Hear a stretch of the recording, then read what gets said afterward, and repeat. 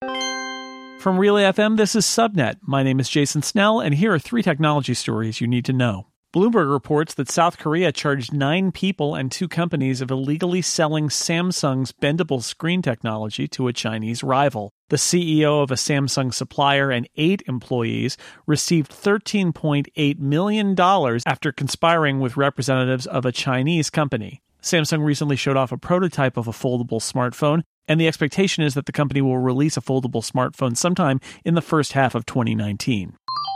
The rise of streaming video services doesn't necessarily mean the end of people watching the television set. Nielsen reports that people ages 13 to 34 can spend twice the time streaming video on a connected TV device compared to a computer or other mobile device. Specifically, Nielsen says that consumers 13 and older were streaming an average of more than an hour per day on a TV versus 36 minutes on a computer and 24 minutes on mobile devices like smartphones and tablets.